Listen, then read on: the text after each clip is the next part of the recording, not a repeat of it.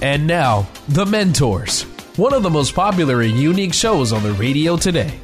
Each week, one of our 4 remarkable CEOs, including Tom Lord, John Phillips, and Rick Brudico, will challenge your thinking about life and work.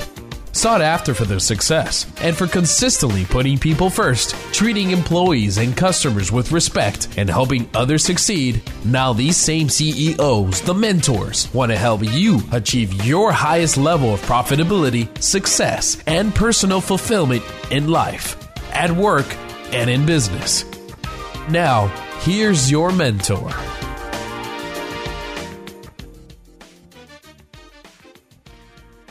Well, hello, and welcome to the Mentors Radio Show. I'm Rick Brudico, your mentor host, and today I'm doing an unusual special show, taking a little different approach to challenging our thinking about life and work. I'll be speaking with Dr. John Eastman, former dean at Chapman University Law School, where he is currently a professor of constitutional law.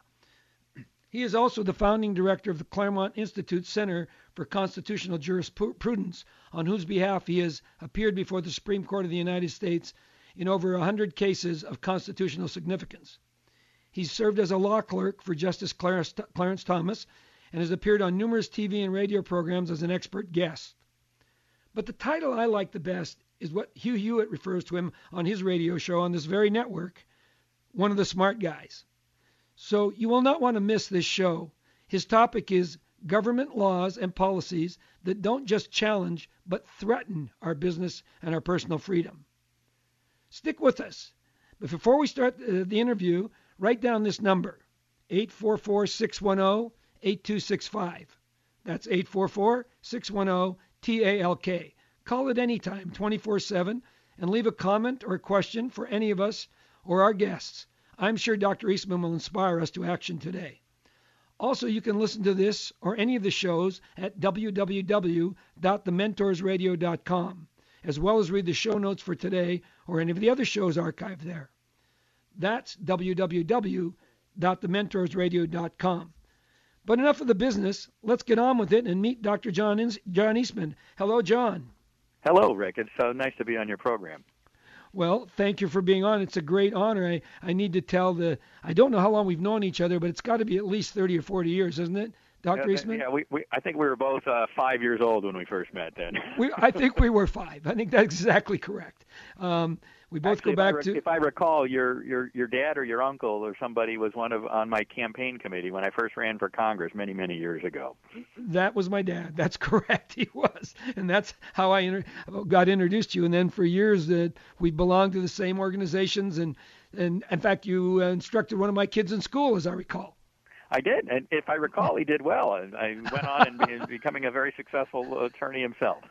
He would like to feel that, I'm sure. But anyway, John, maybe in a way of introduction, I know that you were struggling, burning the midnight oil, filing a brief before the Supreme Court earlier in the week, and I'm assuming you got that done, right? Well, we got that one was in another case, but our most recent brief in the Supreme Court, we also burned the midnight oil, but a very important brief in the Hawaii versus Trump case, dealing with executive orders on immigration. Well, I think that would be a great place for us to start. I'm sure a lot of our listeners don't have the understanding of exactly what happens and how the court works and why a professor, PhD, JD professor in Orange, California, is doing things with the Supreme Court with respect to something that's happening in Hawaii. So I thought maybe if you could give us a little bit of background, maybe even talk a little bit about your early years when you were clerking for Justice Thomas. That might be a good introduction, and then we can lead into what these challenges are that you're experiencing. Sure, and I'll do it by way of since we're in the week after Mother's Day, of telling a story from my mother who passed away a few years ago now. When I graduated from college and then went on to graduate school and got not just a master's degree but a PhD and graduated from that, she sent me a set of coffee mugs that says I have a BA and an MA and a PhD. Now all I need is a JOB. And so I went off to law school to get a law degree because my wife and I both determined that the prospects of a long and solid career in the academy for somebody of my political views was not very strong, and she also was a PhD, and the chance that we would get at the same university or not even in the same city was too remote. So I went and got this law degree, and right out of law school, I got a law clerkship first at the Court of Appeals and then at the Supreme Court of the United States. And there are only 4 law clerks per justice every year. That's 36 people out of all of the law students in the country that graduate every year. So it's fairly prestigious and fairly select group of people. So I wrote my mom a note. I said, I got that job. And she said, a law clerkship? Is that like an internship? When are you going to get a real job? so mothers have a wonderful way of keeping you humble. But what the law clerks do is help the justice. Each justice's chambers in the Supreme Court of the United States is like a mini law firm. The senior partner, the managing partner, and the name partner all rolled up in one is the justice. But the 4 associates that help him do the work of the court or her do the work of the court, those are the law clerks. And as Justice Thomas reminded me when I came in, it's an intense year for the law clerk because, as he said, you're the sprinter. I'm the marathon runner. I'm going to be here for 25 years, so you've got to give me every ounce of effort you have the year you're here, and so that I can keep doing this year in and year out. And that's what we did. We helped. We did the research. We helped the justice with the drafting of opinions. Of course, the final work product and the ideas and the positions are always his, but the law clerks have a tremendous opportunity to help in that process, which is very significant, and also the one aspect of our government that most people don't see much about. It's not on C-SPAN, it's not in press conferences like the executive or C-SPAN with legislative hearings and what have you. What the justices do is behind closed doors until they issue their opinions. Well, we have one justice that issues her opinions on TV now. Well, and some of them, and sometimes there'll be cantankerous disputes, and so justices will read their opinions from the bench, particularly if it's a dissenting opinion and they're really upset with the direction the majority went. Doesn't happen often, but it does on occasion, and it always gets the Supreme Court bar watchers, kind of gets their attention. Well, did you get paid for this? Yes, it was a full-paid government attorney salaried position, and like I said, it's only for 1 year, which is a phenomenal year, but it's also such an intense year. It's probably not something you could keep up at that pace for much longer than that. So here's the key: was Mother happy? Mother was happy. That's right. Mother was happy, and she realized. And my brother actually came and visited one time, and got some wonderful pictures with the justice. My wife and kids visited the justice chambers. We have a wonderful picture of my son sitting on the justice's knee, reaching for the candy jar on the coffee table in front. Well, that'll definitely be an heirloom. Well, John, we're coming up to a break. I know you're very familiar with the radio world, having spent many times in radio and in TV as a guest and an expert witness, so to speak. But I'd like to pick up when we come back. Maybe you can talk about some of those cases. And I'd always like, if you can, help us to figure out how we, the listeners, can benefit in our life and our work. So stick with us, y'all. We'll be right back right after this word.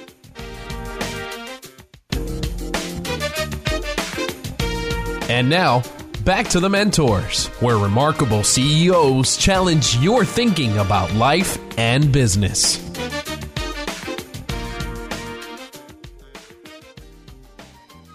Well, welcome back. If you've just joined us, you're listening to the Mentors Radio. I'm your mentor host for today, Rick Brutico. We're talking with John Eastman. Dr. John Eastman is a college professor. He's a PhD, a doctor, constitutional expert. And his thesis is that there's a mischaracterization of our Constitution, and it's threatening the way we work and we live. So before the break, John was giving us a little bit of background of how he got to where he is and how he clerked for Justice Thomas. And so I think, John, I'd like to pick it up there if you don't mind. As I recall, your expertise or your chosen field of study is the U.S. Constitution. Is that right? It is Constitution, but also the political theory of the American founding on which the Constitution is based, and I think those two components, neither one of them can exist properly without the other. So, myself but also the senior fellows at the Claremont Institute are devoted to recovering the political theory of the American founding, the principles on which our country was based, and how they played out in the wonderfully spectacular structural Constitution that we have. Well, and I think we really need to delve into that because I think I follow this quite a bit, and I've obviously spoken with you about it over the years many times. But I don't know if the average person realizes how much our Constitution, for lack of a better word, is being mistreated, misread, misrepresented, and misquoted.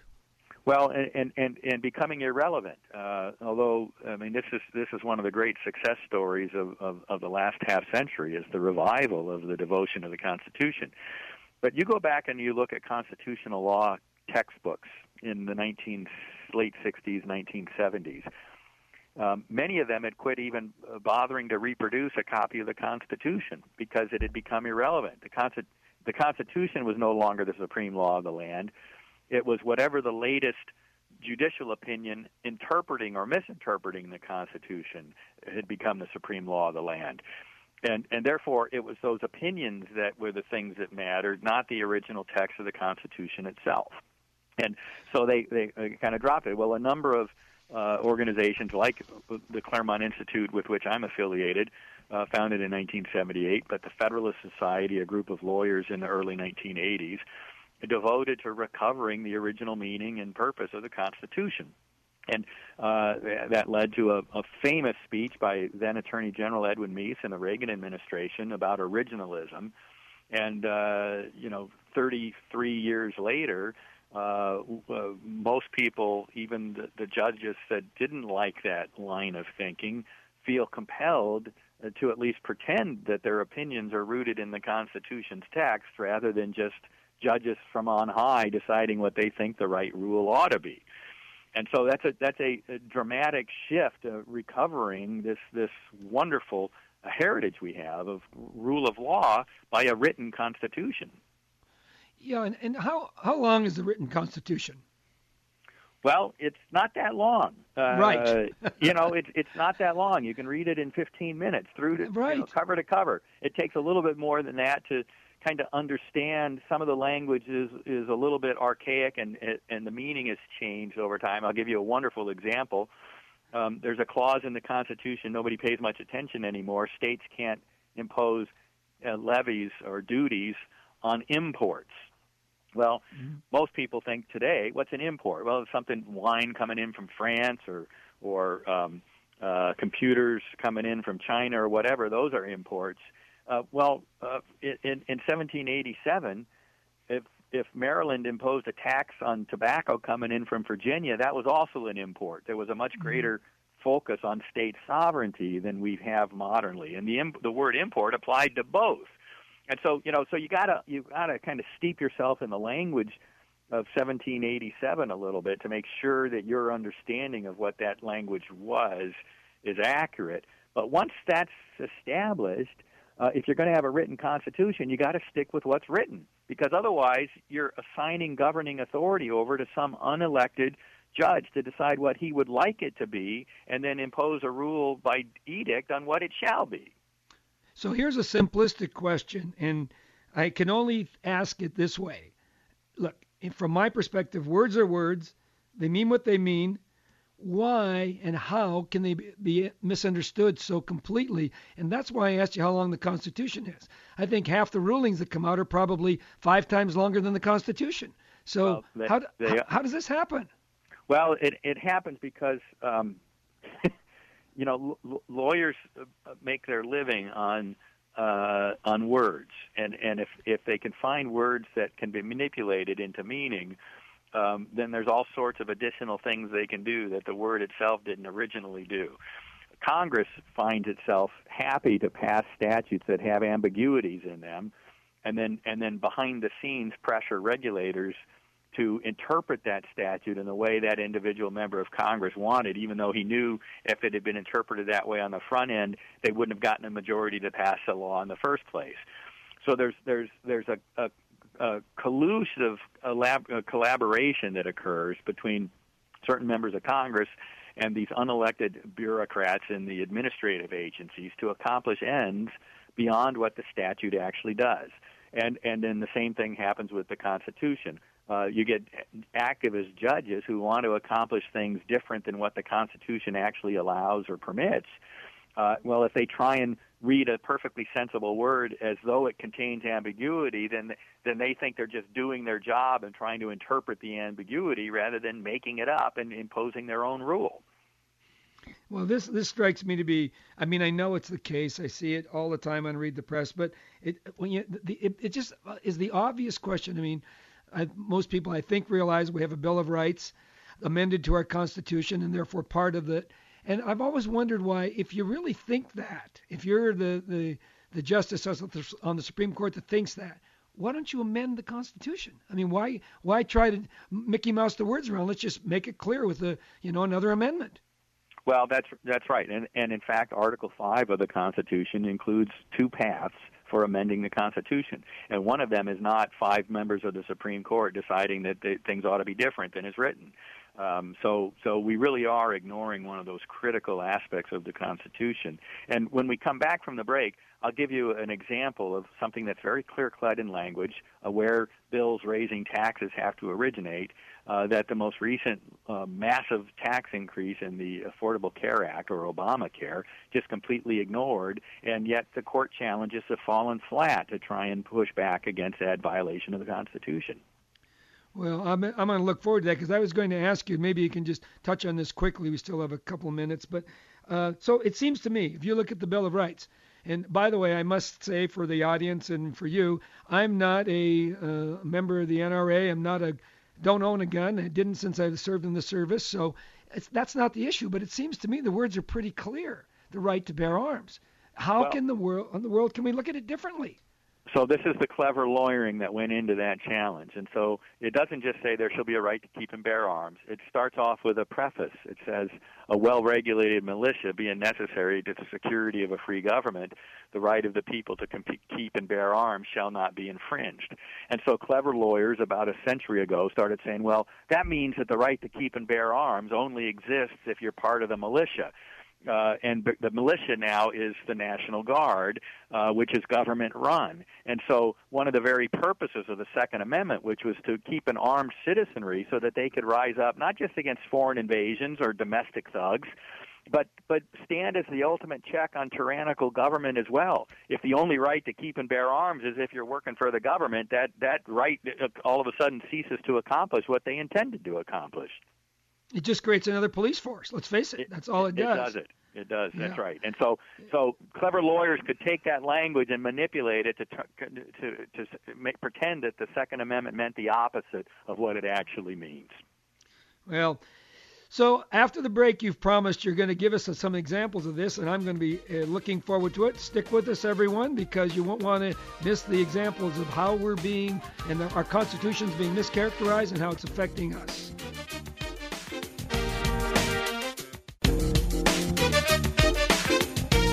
And now, back to the Mentors, where remarkable CEOs challenge your thinking about life and business. Well, we're back, and we're with Dr. John Eastman. He is a constitutional scholar. As I mentioned in the introduction early, he is a professor of constitutional law. He was also dean of the law school. And, his focus is the Constitution.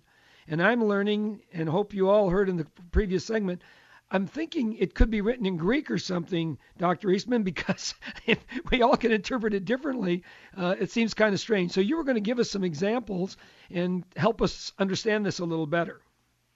So the one example I hinted at right before the break is this one. And for ordinary mere mortals, the language is very clear. It's Article 1, Section 7, the very first clause, and it says, all bills for raising revenue shall originate in the House of Representatives. but the Senate may propose or concur with amendments as on other bills. All right, now, that seems pretty clear. If you're going to have a bill that imposes taxes, raise revenue, it has to originate in the House of Representatives. Well, why would the founders do such a thing? Well, remember, at the time, the members of the House of Representatives were elected, but the senators were chosen by the state legislatures, not elected directly by the people. The senators also have 6-year terms, whereas members of the House of Representatives have 2-year terms. And one of the most tempting things for government to do is to always raise taxes. And what they wanted to do is to make those who had the power to raise taxes directly accountable and most immediately accountable to the people, so that if they were raising taxes for frivolous reasons, they could be thrown out of office. And that would be a very important check on the awesome tax power. And so they put this language in there for very deliberate reasons. Members of the House of Representatives are directly elected by the people, and they have to face the people for re-election every 2 years. And if they're going to impose a tax on the people that the people were not willing to accept, they would pay the consequences of that decision, that vote, at the next election. And so all bills for raising revenue have to originate in the House of Representatives. Well, what happened with the Affordable Care Act or Obamacare legislation? Well, there was a bill to implement Obamacare by a tax increase that was proposed in the House of Representatives. But it did not get a majority of votes because people were afraid of having a tax increase and losing their next election. So that bill failed in the House of Representatives. There was another bill, had nothing to do with raising revenue, but it did originate in the House of Representatives. It dealt with recapture of deductions for spouses of military members who were killed in the line of duty. So it was not a tax bill, but that bill was sitting over in the Senate in committee. They took that bill, they stripped out all of the language on it, and they poured in the 2,800 pages of Obamacare legislation into that with all of its tax increases. Wow. And they said, well, we're just amending a bill that originated in the House of Representatives, and therefore it's okay. And then that was passed in the Senate, and it went over to the House, and it was passed, and that's what gave us the Affordable Care Act. Wow. But it was not a bill for raising revenue that originated in the House of Representatives. This whole thing was patently unconstitutional, and yet we don't have courts willing to say so. That's just one example of many of how the structural limitations on governing power that are contained in the Constitution are just routinely ignored. So in this case, and obviously, along with what we try to do on this show, this has a tremendous effect on our businesses and our life. And here's an example of where it was done, I guess, improperly. I'm almost afraid to ask, was this the only time it's been done this way? No, not at all, because, they long ago figured out, well, that other language, the Senate may propose amendments. All we have to do is have an HR bill number. And so if you look at the Affordable Care Act law, it's an HR, House of Representatives number, even though the entirety of the bill was added by the Senate. So this is the kind of gamesmanship we've come to, unfortunately, expect out of the U.S. Congress. People who take an oath to defend the Constitution are routinely doing this kind of shenanigans to get around the structural limits on their power that are contained in the Constitution. So, you were a clerk in the Supreme Court, and probably in the minority at the time, I would guess. But my question would be, these judges are, no matter what their persuasion is, they're obviously extremely qualified, highly educated, very knowledgeable of this. How can they possibly accept it? Why when it comes up, don't they say, strike it down, it's unconstitutional? Well, we've got 3 or 4 of the justices now out of the 9 that begin always by looking at the text of the Constitution and trying to understand what that text means. And once that's figured out, that's the end of the case. We've got 3 or 4 on the other side of the bench that at least now think the text might be a starting point, but they don't think it's the ending point. They think it just informs what good policy they ought to be handing down from the bench is. And then you got 1 or 2 in the middle that sometimes side with the one group and sometimes side with the other. Here's another example, and I think even of more profound consequence on our daily lives than anything else. Congress in Article 1, Section 8, which is where all the enumerated powers are, and the fact that the powers are enumerated is itself a significant development in constitutional government.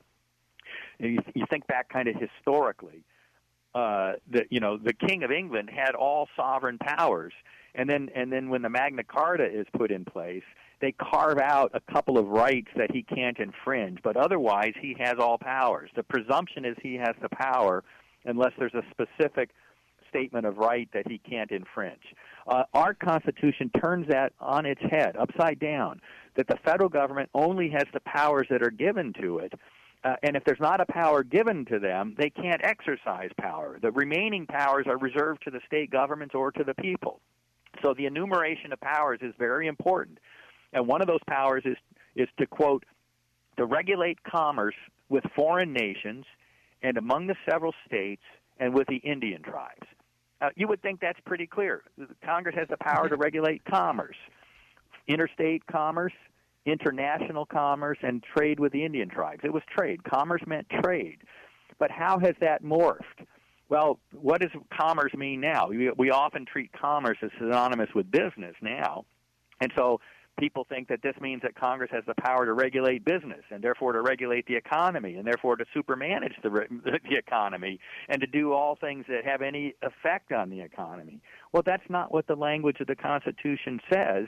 And if you read the language properly, this was designed to prevent, kind of interstate wars and trade wars and what have you between the states. It was not to give a massive power to Washington, D.C. to regulate every aspect of our lives that had some effect on the economy. And so this is just another example of how they have created ambiguity in very clear language and then use that to drive a Mack truck through to regulate anything they want. Yeah, and it seems to me, right at the basis of all this, a couple of major things have happened. One, we started off, especially with the Declaration of Independence, referring back to a power greater than us, a natural law of some sort, which we built upon. And the second thing is, it seems to me that we always seem to forget that the states were independent, and therefore what we really were doing was managing a union. How did they interact with each other, as opposed to saying we're just one amorphous organization, much like other countries are. So I don't know where we go, but it seems to me somebody's got to sit down and think to themselves, maybe we got to call a spade, face this straight on, look it in the eye, and say we don't follow the Constitution anymore. So maybe we have to rewrite it, and we can get into maybe a little bit of that after the break because we're up against it right now. So stick with me after the break, and we'll hear a little bit more about the Commerce Clause, I hope. I've got some questions about that. And you're listening to Dr. John Eastman talk about the Constitution and how it's affecting our daily lives.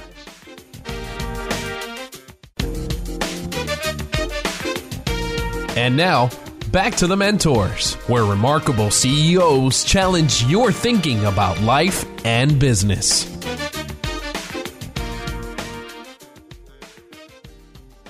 Well, we're back. I'm Rick Brutico, your mentor host for today. And wow, I don't know about you, but I'm learning a lot. And unfortunately, a lot of what I'm learning I don't like, but you know what? Better to know and be informed than to go merrily about our way and assuming things are going the way they're supposed to go. We're talking with Dr. John Eastman, a constitutional expert, and he's explaining to us how the Constitution is really being misused, misinterpreted, and laws written that have no basis in the Constitution. I kind of interested in where he led us at the last break, which was the Commerce Clause. So, John, I was wondering, how is it that, at least from my perspective, and it's a very mundane area for me, I mean, it's not something I'm involved in every day, but it just seems every time there's a dispute of any kind, somehow the Commerce Clause is invoked to say that it's okay or not okay. Can you help us out with that? Well, sure. And, it's part of it. It kind of plays off of our different understanding of the word commerce now. When you say commerce modernly, you think Chamber of Commerce, you think business, you think the economy. And therefore you might be led to believe that this power given in the Constitution to regulate commerce, which at the time meant trade, it didn't even mean manufacturing or agriculture. It only meant the trade in goods across the borders, the power to regulate the trade across the interstate borders or the international borders. That's all this power was. But modernly, the word commerce has a much broader meaning, and so people think that the Constitution has changed in line with that broader meaning and played it. But remember I said back in the late 1970s when the Claremont Institute was founded, or the early 1980s when the Federalist Society was founded, and an attempt to revive the original understanding of the Constitution started to take root. Well, when the Republicans took control of the House of Representatives in 1994, during the Clinton administration, and remember the contract with America. Well, one of the things was to start acting more in line with the Constitution when they passed laws, and so they passed a rule in the House of Representatives that required every law to include language describing which provision of the Constitution authorized the law. That was a very good idea in theory, but it quickly became a joke in practice, because if it was a law that just regulated anything, they just put the language of the Commerce Clause, and if it was a law that spent anything, they put the language of the Spending Clause, which itself is very specifically enumerated, but has been interpreted and morphed into a broad reading that Congress has the authority to spend on anything that it wants to. So if it involved money, they put the Spending Clause. If it involved regulation, they put the Commerce Clause, and every new bill has one of those or the other listed on it. And it didn't ever accomplish what the original Contract for America folks set out to accomplish by that rule. Isn't that interesting? When you were talking about the right to bear arms before, you went back and quoted the entire first part of the Bill of Rights, and you said, the Second Amendment I'm talking about now, and you said that they interpreted back and said, well, that referred to when we had a militia, and so therefore it doesn't refer to the individual citizen. So somebody had the foresight to go back and think what it meant. Certainly no one can think that the Commerce Clause meant anything but trade between essentially independent territories, or as we call them, states. I mean, isn't there any check on that? You can't, it's like we're using the French dictionary for one set of words and Italian dictionary for another. They're similar, but they're not the same. Well, there's a wonderful passage in Gulliver's Travels where it says why lawyers are so careful to write down every decision, because he says because every decision against common sense can then be used to serve as precedent for the next nonsensical decision down the road. And that's what we have. Back in the 1940s, Congress passed a law to regulate the growing of wheat on your own farm, even if it wasn't for trade or for commerce. And Farmer Filburn up in Wisconsin grew more wheat on his own farm for his own purposes, for making bread for his own family, for feeding his own cattle. He grew more wheat than the regulators in Washington, D.C. had said were allowed to him. And he was prosecuted for exceeding the wheat quota on his own farm, even though everybody admitted none of his wheat was going to enter the market because it was all being used on his own farm. And he was prosecuted and went all the way up to the Supreme Court. And the Supreme Court upheld the act of Congress because if he had all sorts of farmers growing their own wheat, then they wouldn't need to buy wheat on the interstate market, and that would have an effect on the economy and therefore undermine Congress's policy of limiting the amount of wheat that could be grown. And so they upheld this thing. Your audience may they could do a web search and find a TV video clip that Reason TV did some years ago called Wheat, Weed, and Obamacare, in which I'm interviewed and go through the whole transformation of the commerce power as a fairly limited power to the power we now know it to be, or the court tells us it is today, which is the power of Congress and, worse, unelected bureaucrats and administrative agencies to regulate every aspect of the economy and hence every aspect of our lives that they want to.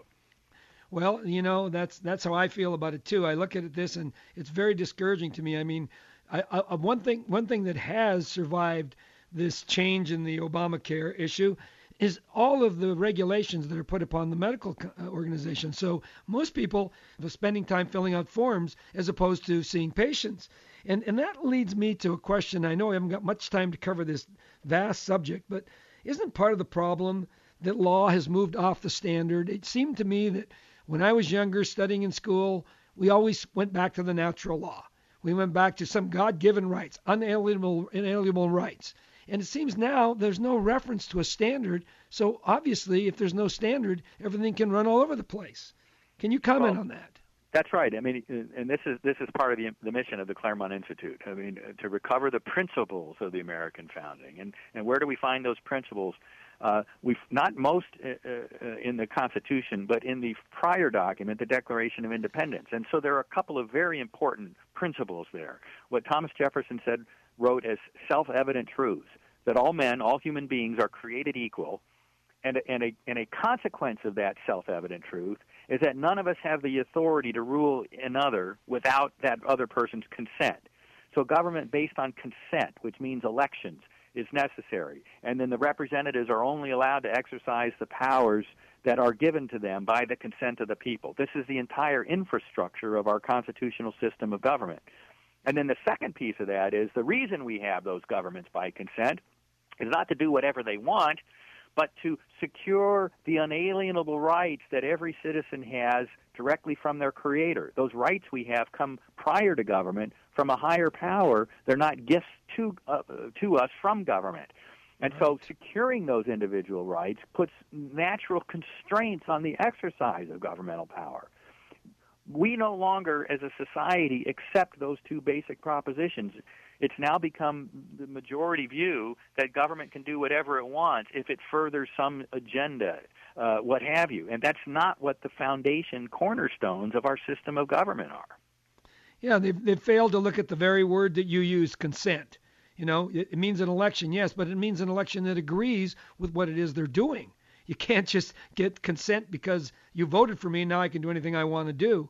I find this so troubling, and I really don't know where we're going to go with this, except that we have to do something. And so, again, we're coming up to a break, and we've only got a few minutes left in the last segment of the show, but I'd like you to tell us what we can do. What do you suggest that we do to help or to more inform or to somehow get us back to both the Constitution and its predecessor? So thanks for listening, everybody, and stick with us because I think we're going to hear some really good information in the next few minutes.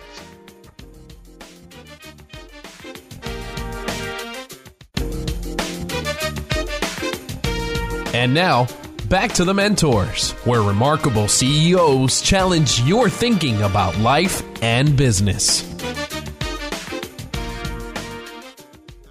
Okay, we're back again, still talking with Dr. John Eastman about the Constitution, about all of that's going on in the world and how our representation, maybe it isn't even representation. We're getting legislation that is not truly representative of what we prefer and what they're allowed to do. So I know that we've got organizations out there and people like Dr. Eastman who are fighting to restore the powers of the Constitution. And what I asked him before the break is, you're fighting every day. You're doing these things. You're filing these briefs, burning the midnight oil. You're fighting on the legal battlefield, which I guess only people like you can do. What do we, me and the people that are listening to all that you say today, what do we want us to do, or what can you suggest we do? Well, I'm going to suggest two things, both of them. If you like the work we're doing and think it's important, visit claremont.org and click the donate button at the top and help. I mean, we're a nonprofit, so all of our efforts are funded through nonprofit donations. So help on that front is always useful. More broadly, every citizen ought to be doing this. They need, and there's a wonderful book that I was involved as one of the contributors in that Heritage Foundation puts out that deals with the original meaning of the Constitution. It's the Heritage Guide to the Constitution, and it's available online at heritage.org. And people should familiarize themselves with the clauses of the Constitution. Join the local Tea Party group in your area, which is an organization that arose out of the recognition of the need to get back to the basic constitutional principles and understanding. But more importantly than that, get involved in the elections. We talk about a two-party system in our country now. We really don't. We have inside the Beltway, a government party that includes some Republicans and a lot of Democrats, and then we have some folks that are outside that establishment status quo that are trying to challenge the carbuncles that have grown on our governing authority and get back to the original Constitution. Make sure that you're electing people in primaries, if necessary, who are going to stick to the Constitution rather than go along to get along with all of the abuses and the violations of the Constitution that are a routine part of government in Washington these days. Well, that's great things. I tell you what I'm going to do is make sure that we put those on the website, thementorsradio.com, www.thementorsradio.com, and we'll list that. We'll list the book, and we'll also list the Claremont.org there for us to go to. I think that this has been a really marvelous day. We've learned a lot. I tell you just mentioned about the two-party system, and I know you are in California. I'm in California. We don't have a two-party system here anymore, and I suspect that a lot of people in the country don't even realize that.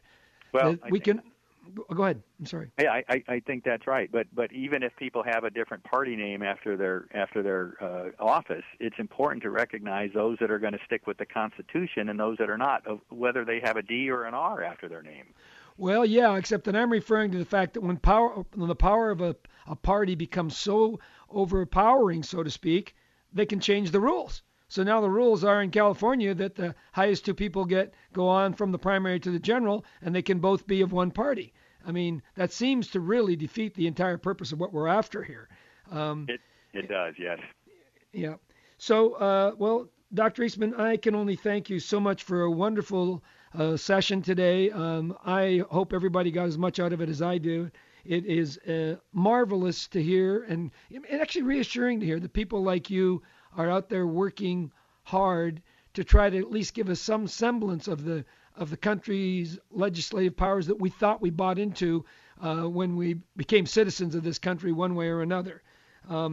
And with that, I want to tell you it wraps up the show for today. So thank you, Dr. Eastman. Thank you, Rick. And you're already doing what I suggested, which is getting your audience informed about what they can do to help us fight this battle. Well, I appreciate you saying that, and that is what we're trying to do. We're trying to get people to understand because they don't. They're oblivious, and that's not in a bad way. It's just it doesn't get represented to them so that they can read it, understand it, and do something about it. In any case, you've been listening to the Mentors Radio Show. I'm your host, Rick Brutico. We've been talking to law professor, constitutional expert, Dr. John Eastman, and don't forget to like us on Facebook. And go to thementorsradio.com. We'll see you there. This is Rick Brutico, your mentor host, signing off for this edition of The Mentors and reminding you to tune in again next week at the same time, the same station. And remember, every day, in every way, do your part to make our world, and I might add our country, a little better. Thanks for listening.